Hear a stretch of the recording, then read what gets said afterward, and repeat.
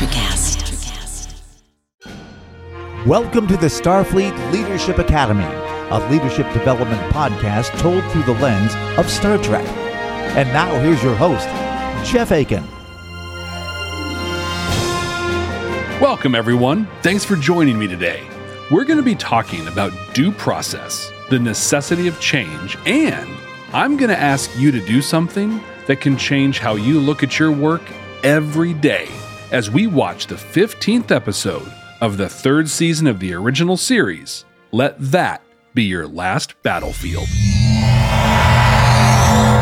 The Enterprise is on its way to Arianis. There's a bacterial invasion of the planet, and they've been assigned to decontaminate. It's no ordinary soap. It's antibacterial foaming hand wash. It's an urgent assignment, and they are speeding to it. On the way, they run into a Starfleet shuttlecraft that had been stolen from Starbase 4. They try to contact it, but no success. So they use the tractor beam, pull it into the shuttle bay. There's just a single life form on board, so Kirk and Spock go to check it out.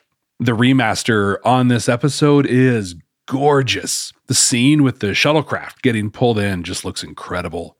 I love how they kept the 60s aesthetic, but just, kind of polished it all up. Honestly, this scene alone makes the episode worth checking out. As they approach the shuttle bay, the door opens and a man, half black, half white, split right down the middle, collapses into the corridor. Now let's get one thing just right out of the way here. There's a complete lack of any security procedures or protocols through this entire episode. You know that whole discussion about how older movie and book plots just couldn't exist with modern technology? I don't know, like the Blair Witch Project. That couldn't even exist, right? Oh no, we're lost. Hey, no problem. Let me check Waze for the quickest way out of here. Problem solved. Or my favorite example, Romeo and Juliet. So, okay, let me get all Shakespearean here. Channel my Patrick Stewart. I'm not going to be able to, so this will just be terrible. I apologize ahead of time. Juliet just texts Romeo. Anon, as the light yonder breaks, I shall have a false death. Forthwith our life together shall begin. Romeo texts back. Cool, yeah, see you when you're up. Well, that's this episode. These guys really hate each other and will cause violence. Let's put them in the brig and put them under guard.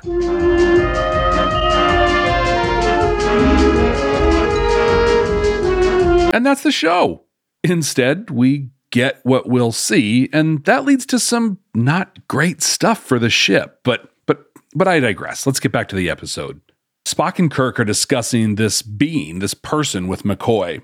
They're discussing his pigmentation, and they make two massive assumptions. One being about conflict. He is the result of a very dramatic conflict. And the other being that his color is some sort of a mutation. We must therefore conclude that this alien is that often unaccountable rarity, a mutation. McCoy shines again for us. He admits he doesn't know what he's doing. This is an entirely new race to him, and Spock's just antagonizing him. Yet you are pumping him full of your noxious potions as if he were a human. This humility that we see from McCoy happens actually quite a few times, most notably in the film Star Trek VI, The Undiscovered Country, when he tries to, spoiler alert, tries to save Chancellor Gorkon.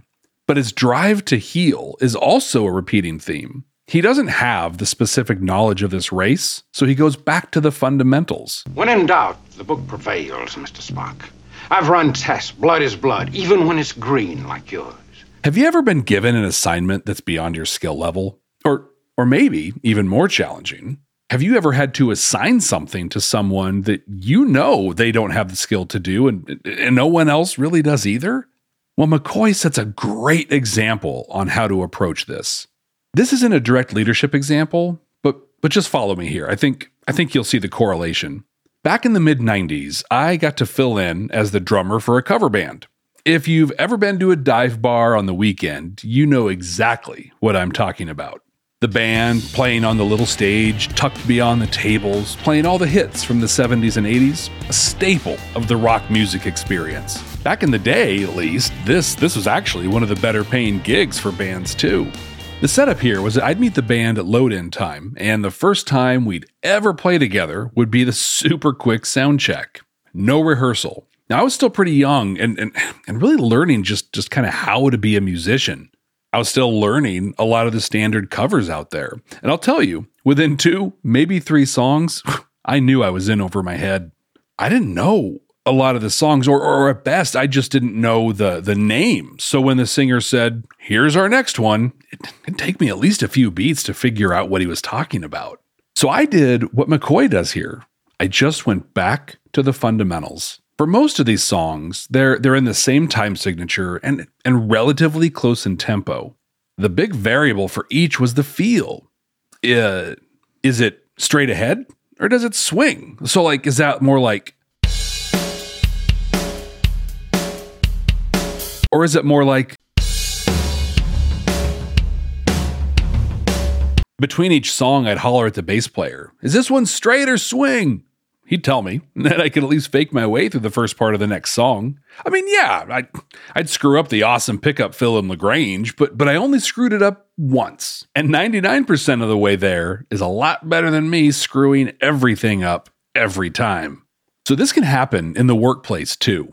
You have to do a report with data sets you don't know or even recognize at all. Or you end up in a pitch and the person taking lead doesn't show up.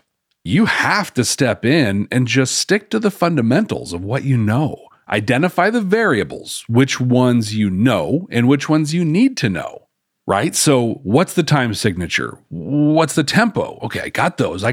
Okay, I just need to ask about the feel. And it doesn't mean you're going to nail it. You're not going to be perfect every time. But you'll at least be able to get most of the way there instead of just letting the half black, half white person die in your sickbay. The person slowly wakes up. He's aware of the Federation, but just a little bit. He immediately, aggressively defends his actions in regards to the shuttle, saying his need for it allowed him to use it. Use it, he says. He's adamant that he did not steal that shuttle. Kirk, though, fires right back and tells him exactly what is going to happen. He's going to go in front of a Federation magistrate, and he's going to answer the charges. The person says their name is Loki. I am Loki of Asgard. From the planet Charon. It's in the southern part of the galaxy. That's super convenient that we'll still be using cardinal direction points on a galactic scale in the 23rd century. Good to know. And then we get our first bit of overt racism. You monotone humans are all alike. And then he shuts up and lays down. This statement does 2 things for the episode. First, it establishes that all the weird speculating by Spock and McCoy about his appearance being a mutation was just wrong. And second, it lays the foundation for the examination of racism. Kirk is called to the bridge by Chekhov. There's a fully invisible ship tracking along with Enterprise. It flies straight at the ship and disintegrates when it hits the shields. We're on collision course. But the occupants somehow transported themselves onto the bridge. It's another being from Charon, also half black and half white. And it's the Riddler. Riddle me this. What do you call a sleeping bull? Answer. A bulldozer. I mean, it's Beale, the chief officer of the Commission on Political Traitors. He is much more diplomatic and much savvier than Loki. He explains his ship was sheathed in special materials that rendered it invisible. Those special materials, for those in the know, were actually budget restrictions that prohibited them from creating a new ship model. An elegant, if not very effective, solution. He explains that he's here to claim Loki as he is a political criminal. We get a small glimpse into interstellar politics and civil laws. Kirk tells him that he can't release Loki until he has due process. Later in the episode, we learn there are no treaties between Charon and the Federation, so there are no procedures for extradition. Now, that's a lot of legalese if you're not familiar with due process or the implications of intergovernmental treaties. If you work as a manager, you've honestly likely been involved in matters of due process, whether you're aware of it or not. In the United States, for example, many of our labor laws have their basis in due process, specifically when it comes to terminating employment or even a contract for that matter. Put simply, due process is the expectation that legal matters are resolved according to established rules, principles, and procedures. And, in my opinion, most importantly, that all individuals are treated fairly. Now, that's going to look different for each government, but at a high level, it really is that simple. Now, there's a ton of written material about due process out there. But in the United States, the high-level rules and the principles are documented in the 5th and 14th Amendments to the Constitution. Beale responds to this appropriately, professionally, but he goes on to explain that Lokai has been convicted of treason and has escaped. Kirk allows him to see Lokai in sickbay, but reminds him that while he's there, he's bound by the rules of the ship. In sickbay, Beale gets right to the veiled threats. There's some masterful camera work here. Like when they show Beale, the camera is pointed up, so he looks tall, he looks authoritative. It creates the illusion that we're looking up to him. But when it shows Lokai, it's shot from up high, looking down on him. This visual poetry establishes the power dynamic between them. Lokai actor Lou Antonio does such a great job of acting through his makeup. His eyes and his mussed-up hair make you feel what he's feeling. It's that feeling of being hunted, caught in the hunter's snare. Kirk is there, and he reiterates that Lokai is going to go to Starbase 4. He has charges to answer to. We learn more about the conflict between these two. Raided our homes, tore us from our families, herded us together like cattle, and then sold us as slaves. They were savages, Captain. We took them into our hearts, our homes. We educated them. Yes, just education enough to serve the master race. You were the product of our love. I will kill your friends and family to remind you of my love. Da da da da da. Da, da, da, da, da, da. As we often have to do with the original series, we need to look at it through the context of its time. This episode aired January 1969. In the months just before this, the United States experienced the East LA walkouts, the Glenville shootout, riots at the Democratic National Convention, Tommy Smith and John Carlos being pulled from the U.S. Olympic team for giving a Black Power salute in Mexico City, the signing of the Civil Rights Act of 1968, and the murder of Martin Luther King Jr. To say that the message this episode is delivering was much needed is an incredible understatement. Heavy-handed? Yes. Blatant and in your face? Yes. Entirely appropriate given the climate at the time? Absolutely.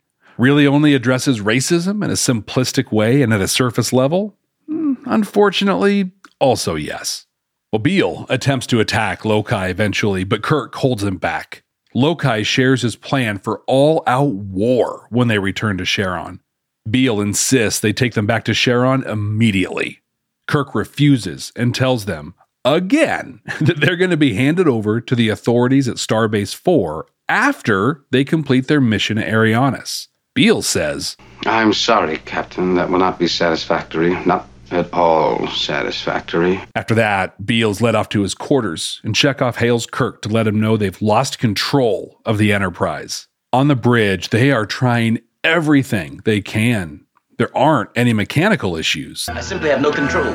Chekhov and Spock analyze the ship's course and realize they're headed to Sharon at Warp 8. Beale barges onto the bridge. He claims that he's been chasing Lokai for 50,000 years and that he is now controlling the ship.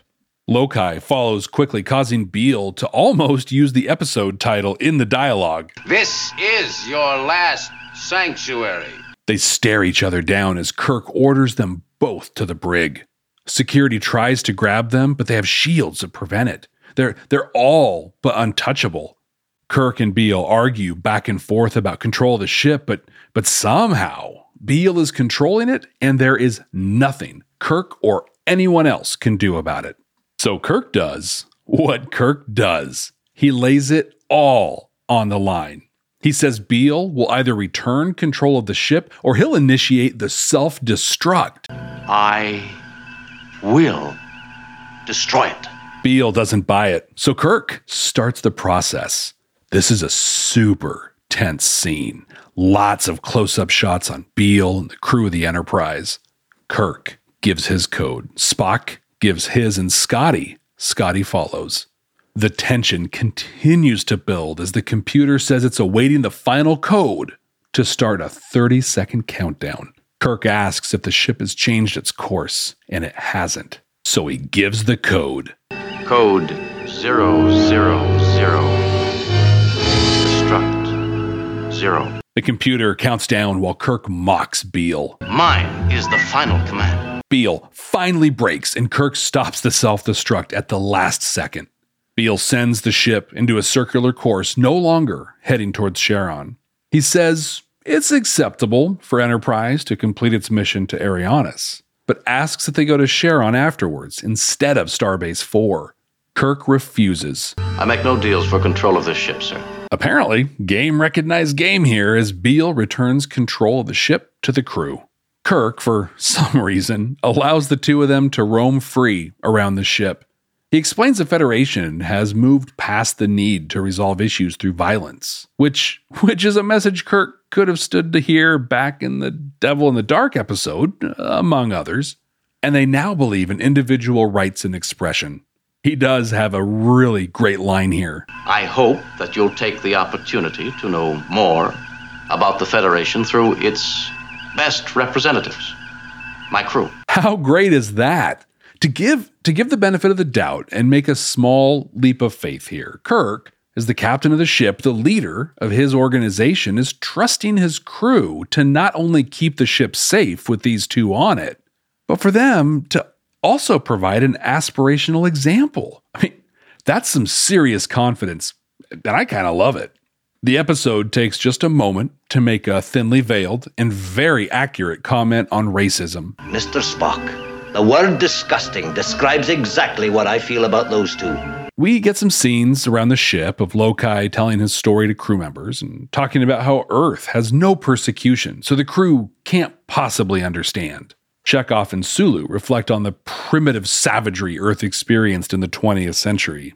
Very, very on the nose here, but again, given the time, I still believe very appropriate. Beale is having drinks with Kirk and Spock, where he is, once again, showing his diplomatic prowess. He's searching for common ground. One thing we are agreed on is that Lokai is a criminal. No, Commissioner. The one thing we agreed upon is that Lokai took a shuttlecraft. And failing. Uhura interrupts with a communication from Starfleet denying Beale's request to take Lokai directly to Charon. They say that he can present his case at Starbase 4. Understandably upset, he continues to paint Lokai as a dangerous and violent threat. We then get right to it. It is obvious to the most simple-minded that Lokai is of an inferior breed. The obvious visual evidence, Commissioner, is that he is of the same breed as yourself. Are you blind, Commander Spock? Well, look at me. Look at me. You're black on one side and white on the other. I am black on the right side. Lokai is white on the right side. All of his people are white on the right side. Both Kirk and Spock are great here. They have that facial expression you see, like, when your friend is describing the latest conspiracy theory, and you don't want to, be obviously disrespectful, but, They keep at it and advocate for hearing Lokai out and trying to find common ground with him, much like Beale was doing with them. But he says it's useless. Lokai cannot change, so it's just a waste of time. Spock responds with one of the most powerful quotes in all of Star Trek. Change is the essential process of all existence. Let's dive into that one in the command codes. The Enterprise has arrived at Arianis, and we see Mr. Scott take the bridge crew through the decontamination procedures. Well, let her rip. They complete the operation and head to Starbase 4. Well, until they aren't.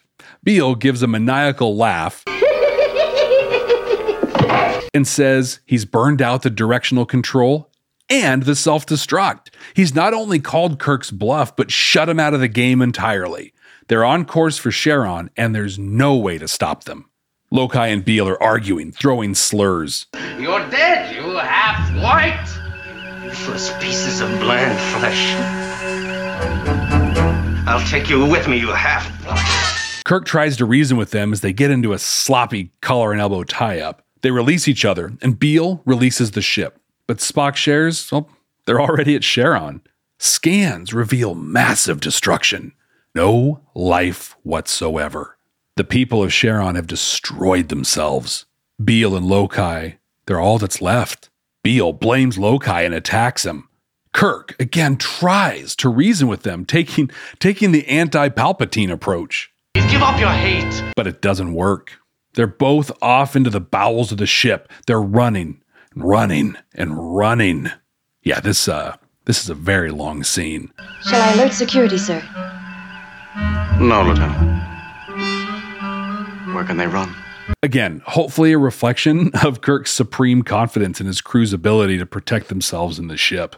As the chase is on, you can see the pain on their faces. Images of burning buildings and destruction overlay the scene. They're coming to terms with what has happened to their world. Lokai eventually reaches a transporter room and apparently knows how to use it as he beams himself to the planet's surface. Almost immediately, Beale follows. The planet's dead. Does it matter now which one's right? Not to Lokai and Beale. All that matters to them is their hate. Kirk decides to just leave them to their own on the planet's surface and sets a course for Starbase 4. This really is an iconic episode of Star Trek. I mean, almost anyone that knows Star Trek is at least aware of this episode. But can we be honest? It's just not very good. The pacing is uncomfortable. There's a ton of filler, and the messaging is so heavy-handed and superficial. It just doesn't really work outside of its moment in 1969. But there are some absolutely great things in here too. First, Frank Gorshin and Lou Antonio. Oh, excellent, amazing work in this episode. They really inhabited the characters that have been in each other's orbit for 50,000 years. And the makeup. I mean, this makeup was really well done. The outfits, pretty awkward. They look really uncomfortable. But the makeup itself was really just masterfully done. It survives the extreme close-ups and the HD remastering very well. The self-destruct sequence is notable too. The climax to Star Trek III is an almost beat-for-beat reproduction of this moment. Kirk's going to destroy Enterprise, and it is the exact same procedure, just subbing in Scotty for Spock and Chekhov for Scotty in the sequence. Code 000.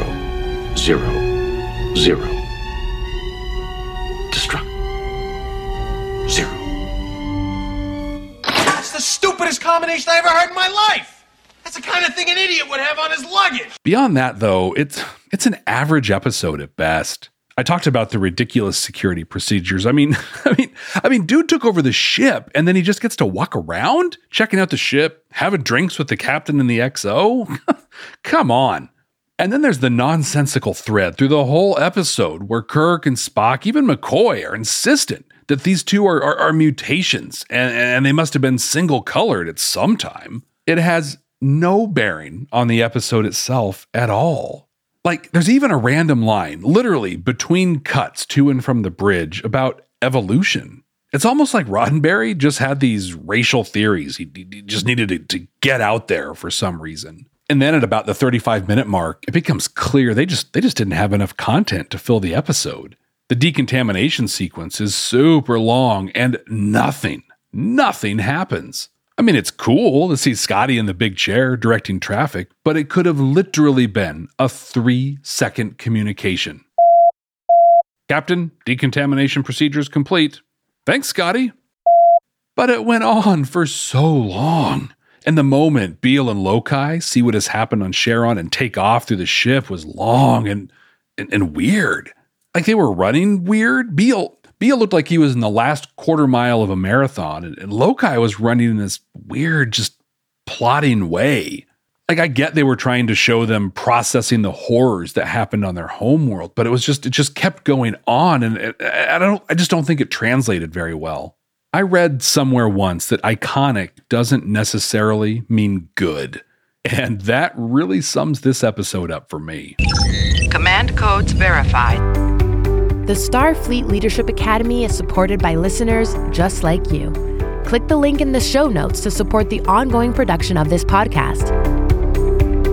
One of the great things we saw in this episode was Kirk's confidence and pride in his crew. He basically called them the finest examples of what Starfleet has to offer. Now, that's the kind of pride you should have in teams that you work with. We've talked about the mission on this podcast before, but what I wanted to go into here is the pride and the power that come when missions are aligned. Let's start at the top, the United Federation of Planets, or the Federation.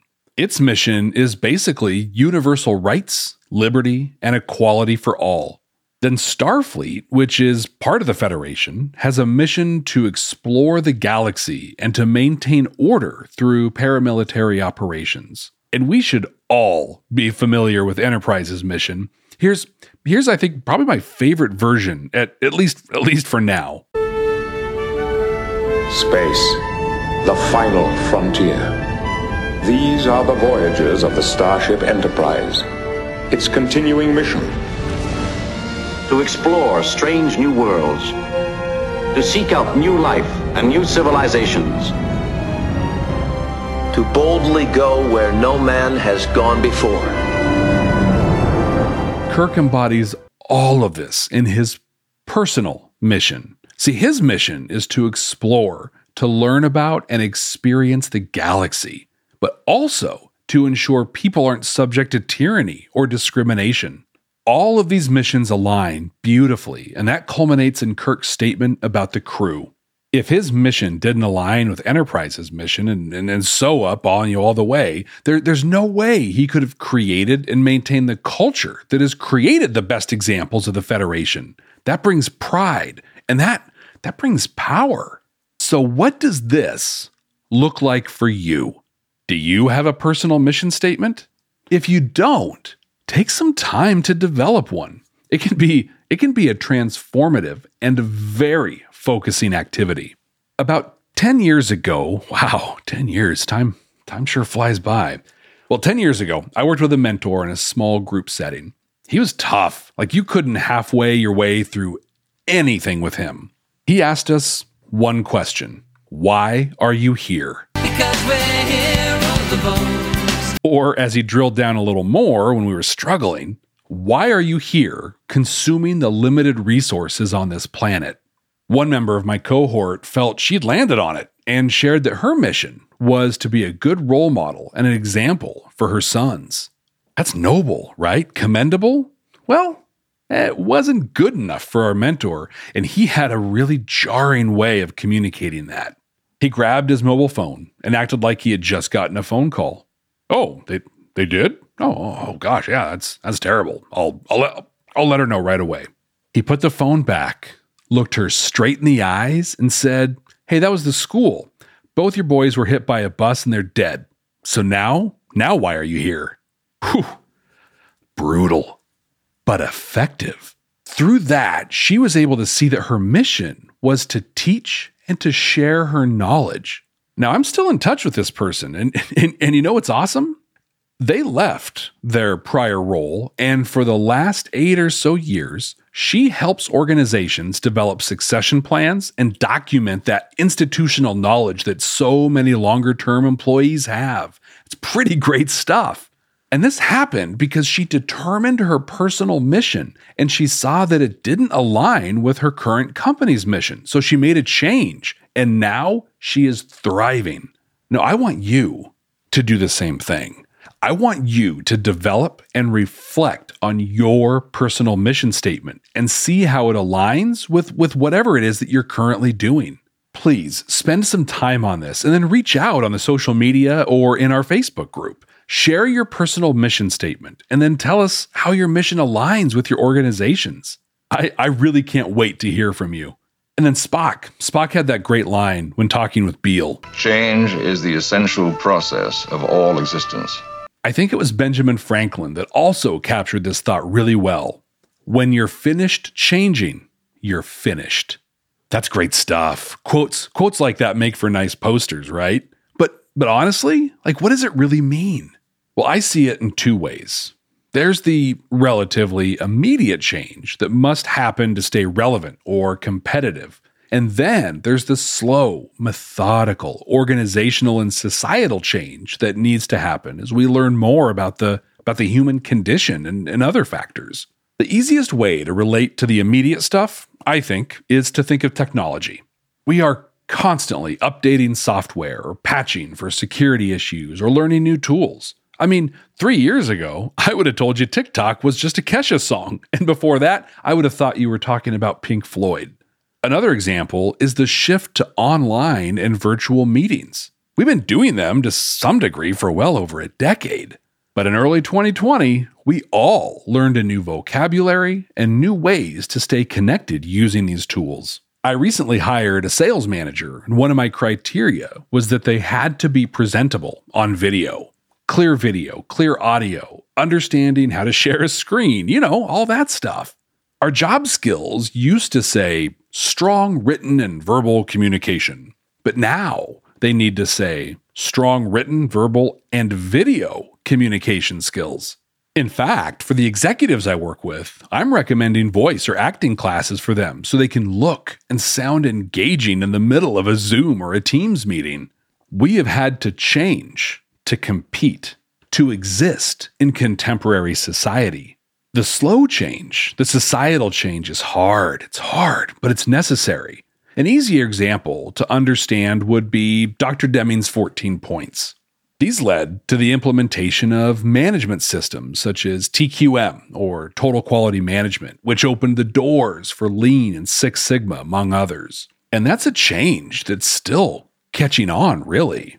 These first really came to us in the 1950s, but organizations are still trying to wrap their heads around the concept of management as a philosophy and management systems. But it is happening. And the organizations that have embraced it, they tend to outperform those that have not.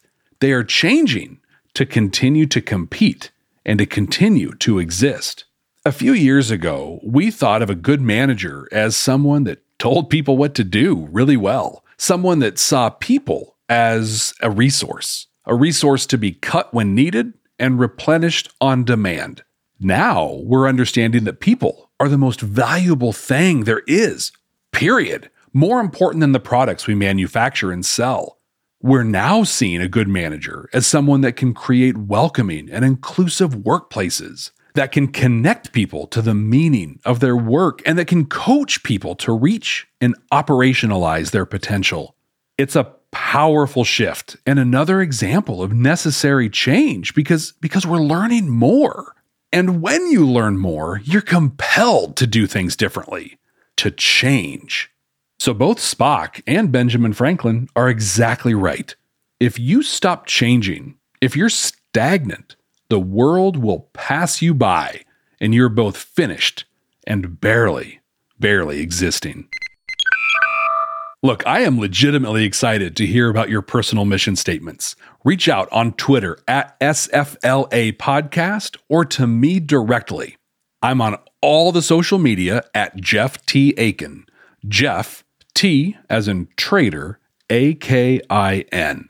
And I'd like to personally invite you to join the Starfleet Leadership Academy podcast group on Facebook so you can connect directly with me and others to discuss all of the topics in this episode. Computer, what are we going to watch next time? Working.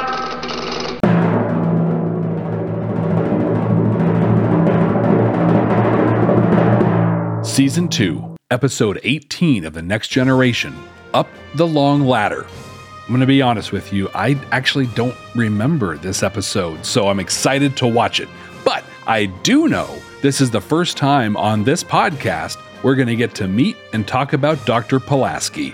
So don't forget to share your mission statement with us, join our Facebook group, and until next time, ex astra scientia.